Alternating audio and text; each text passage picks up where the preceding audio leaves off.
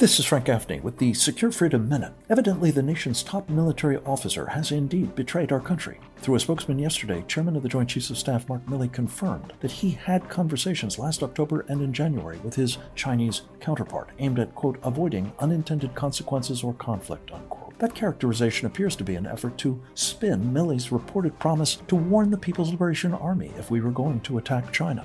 Evidently, the general has also extracted from his senior subordinates what he saw as an oath to him that could conflict with their oaths to support and defend the Constitution. Such outrages demand the JCS chairman's resignation and or his court-martialing. Unfortunately, President Biden declared yesterday that he had, quote, great confidence in General Milley, quote. We can have none in either man or other U.S. officials like them who favor China's rise. This is Frank Gaffney.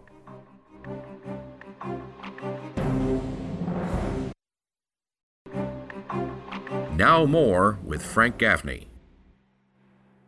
We're back, and we're joined by Kevin Freeman, one of our more or less regulars. We've gotten a little out of sync with Kevin, but we're hoping to get back in the groove with him because he contributes mightily, both to this program and through his own television program, Economic War Room with Kevin Freeman.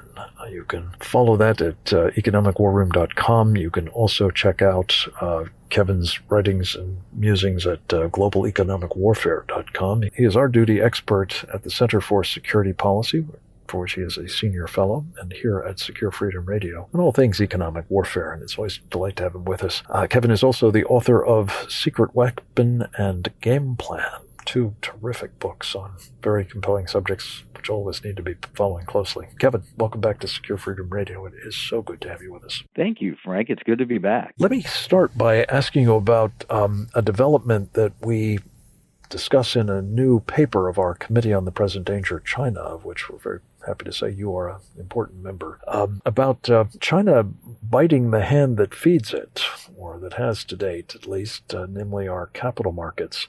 Specifically, it draws on some very important warnings by an unlikely source, George Soros, about the inadvisability of Americans investing in communist China. Talk a little bit about this remarkable development, and is it just a case, do you think, of the broken clock being right twice a day? or does this signal a change in the environment that even George Soros now feels he must join in mourning about? Well, I think it's an extraordinary shocker for all of us. George Soros on the side of democratic systems and freedom and liberty versus the repression of China. It's unbelievable. Here's what's happened. Over the past 20 years, China has sold us that they're a great global partner, and they're heading towards the global utopia that George Soros has been pushing for, which is remade under his image.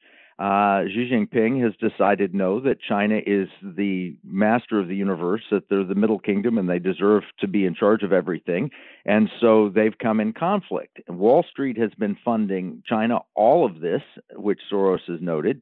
And unfortunately, I think this is a terribly bad signal. If Xi Jinping no longer cares what Soros and others think, that means that they're preparing for a very serious conflict. That is the leitmotif here, it seems to me, is most of the things China is doing at the moment, whether it is crushing U.S. investors in their capital markets, or whether it is more broadly, it seems, shutting down supply chains, or whether it is, pulling out of Hollywood as a kind of precursor to a conflict with the United States and presumably others as well. And this is going on against the backdrop of the drama that's playing out, of course, with General Mark Milley. And it does seem as though when people like him profess that China is not our enemy, it is further indication of just how ill-suited for the very important position he currently holds as chairman of the Joint Chiefs of Staff, General Milley is. But let me just ask you, as you look at Soros's warnings, what he is particularly focused on, you and I have talked about it often over the years, Kevin, is the role being played by Larry Fink and his company, BlackRock, in promoting Chinese interests at the expense of American investors, including, among others, of course, BlackRock's own clients.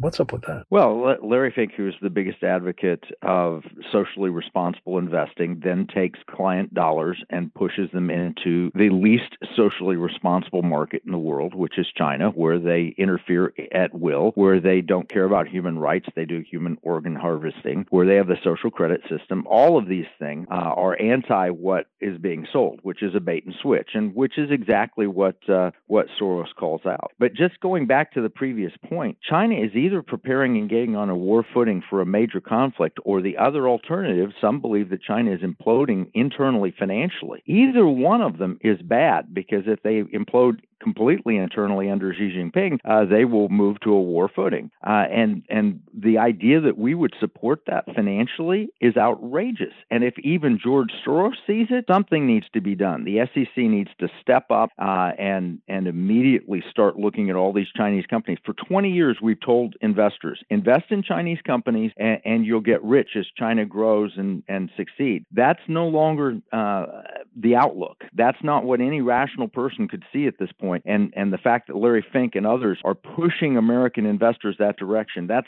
frightening. Speaking of which, in your Economic War Room programming, you recently did a segment on privatized communism by woke corporations. I would assume that BlackRock, under its CEO Larry Fink, would be one of the preeminent examples of this phenomenon. Is it, Kevin? And was the most important takeaway from that program, as you see? Well, here's the reality, is that there are two ways you can do things. You can do things the old-fashioned way, which is you communists take over and you kill a bunch of people. The other way you can do it is you can leave the appearance of ownership in a system to where the companies work for the state. And so we talked about ESG and how they're implementing a lot of political objectives via corporations. And here's another one. You want to have everybody get the shot, and therefore you'll use OSHA to require the companies to require their employees to do it.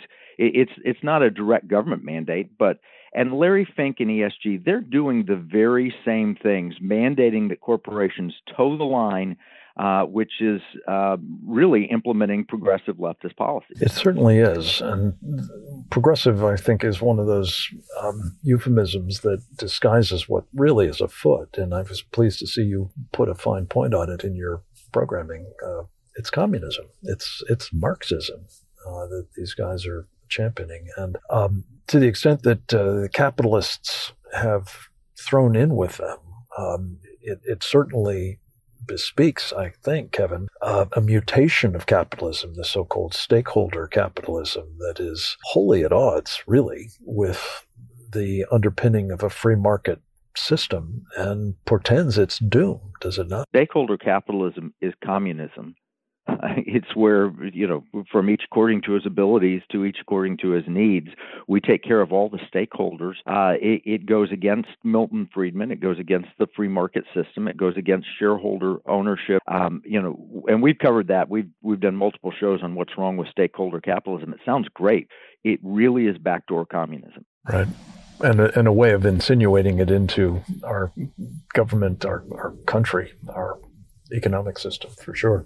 Which brings me to another way, and Kevin, you've been at the forefront, I think, of warning about this. Talk about programmable money and how it could fit in with a sort of social credit system like China's to advantage certain favored people and to punish others, and otherwise exercise a measure of control that is totally antithetical to, our constitutional system and freedoms, but may well be in distinct prospect now, especially if these vaccine passports conduce to it. Well, our government is desperate to have the authority and the power that the Chinese government has to monitor, control, and the people of the country. And they're doing it through whatever means possible, whether it's NSA listening in on phone calls or whatever. And there are laws that protect you on that. But programmable money is one where we will sign up for it and willingly give all our information, where that money is only good if the government says it's good. For example, if you're given digital currency, digital dollars, which is they're working on it now, you can only spend them in a certain zip code if the government wants to limit you to and your travel.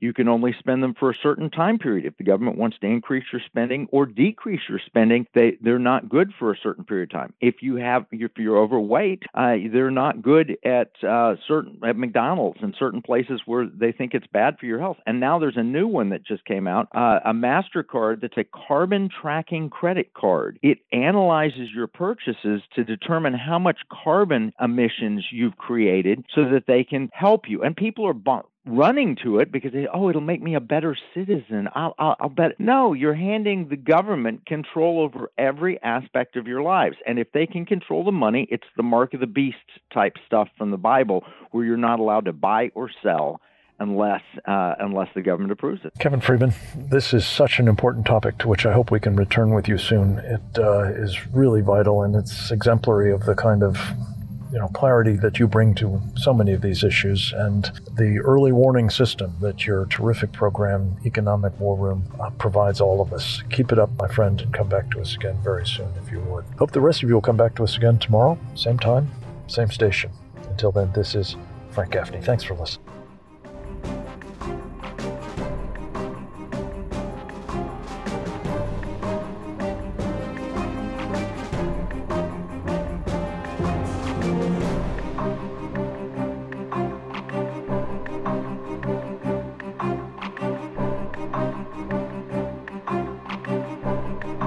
You've been listening to Secure Freedom Radio with Frank Gaffney.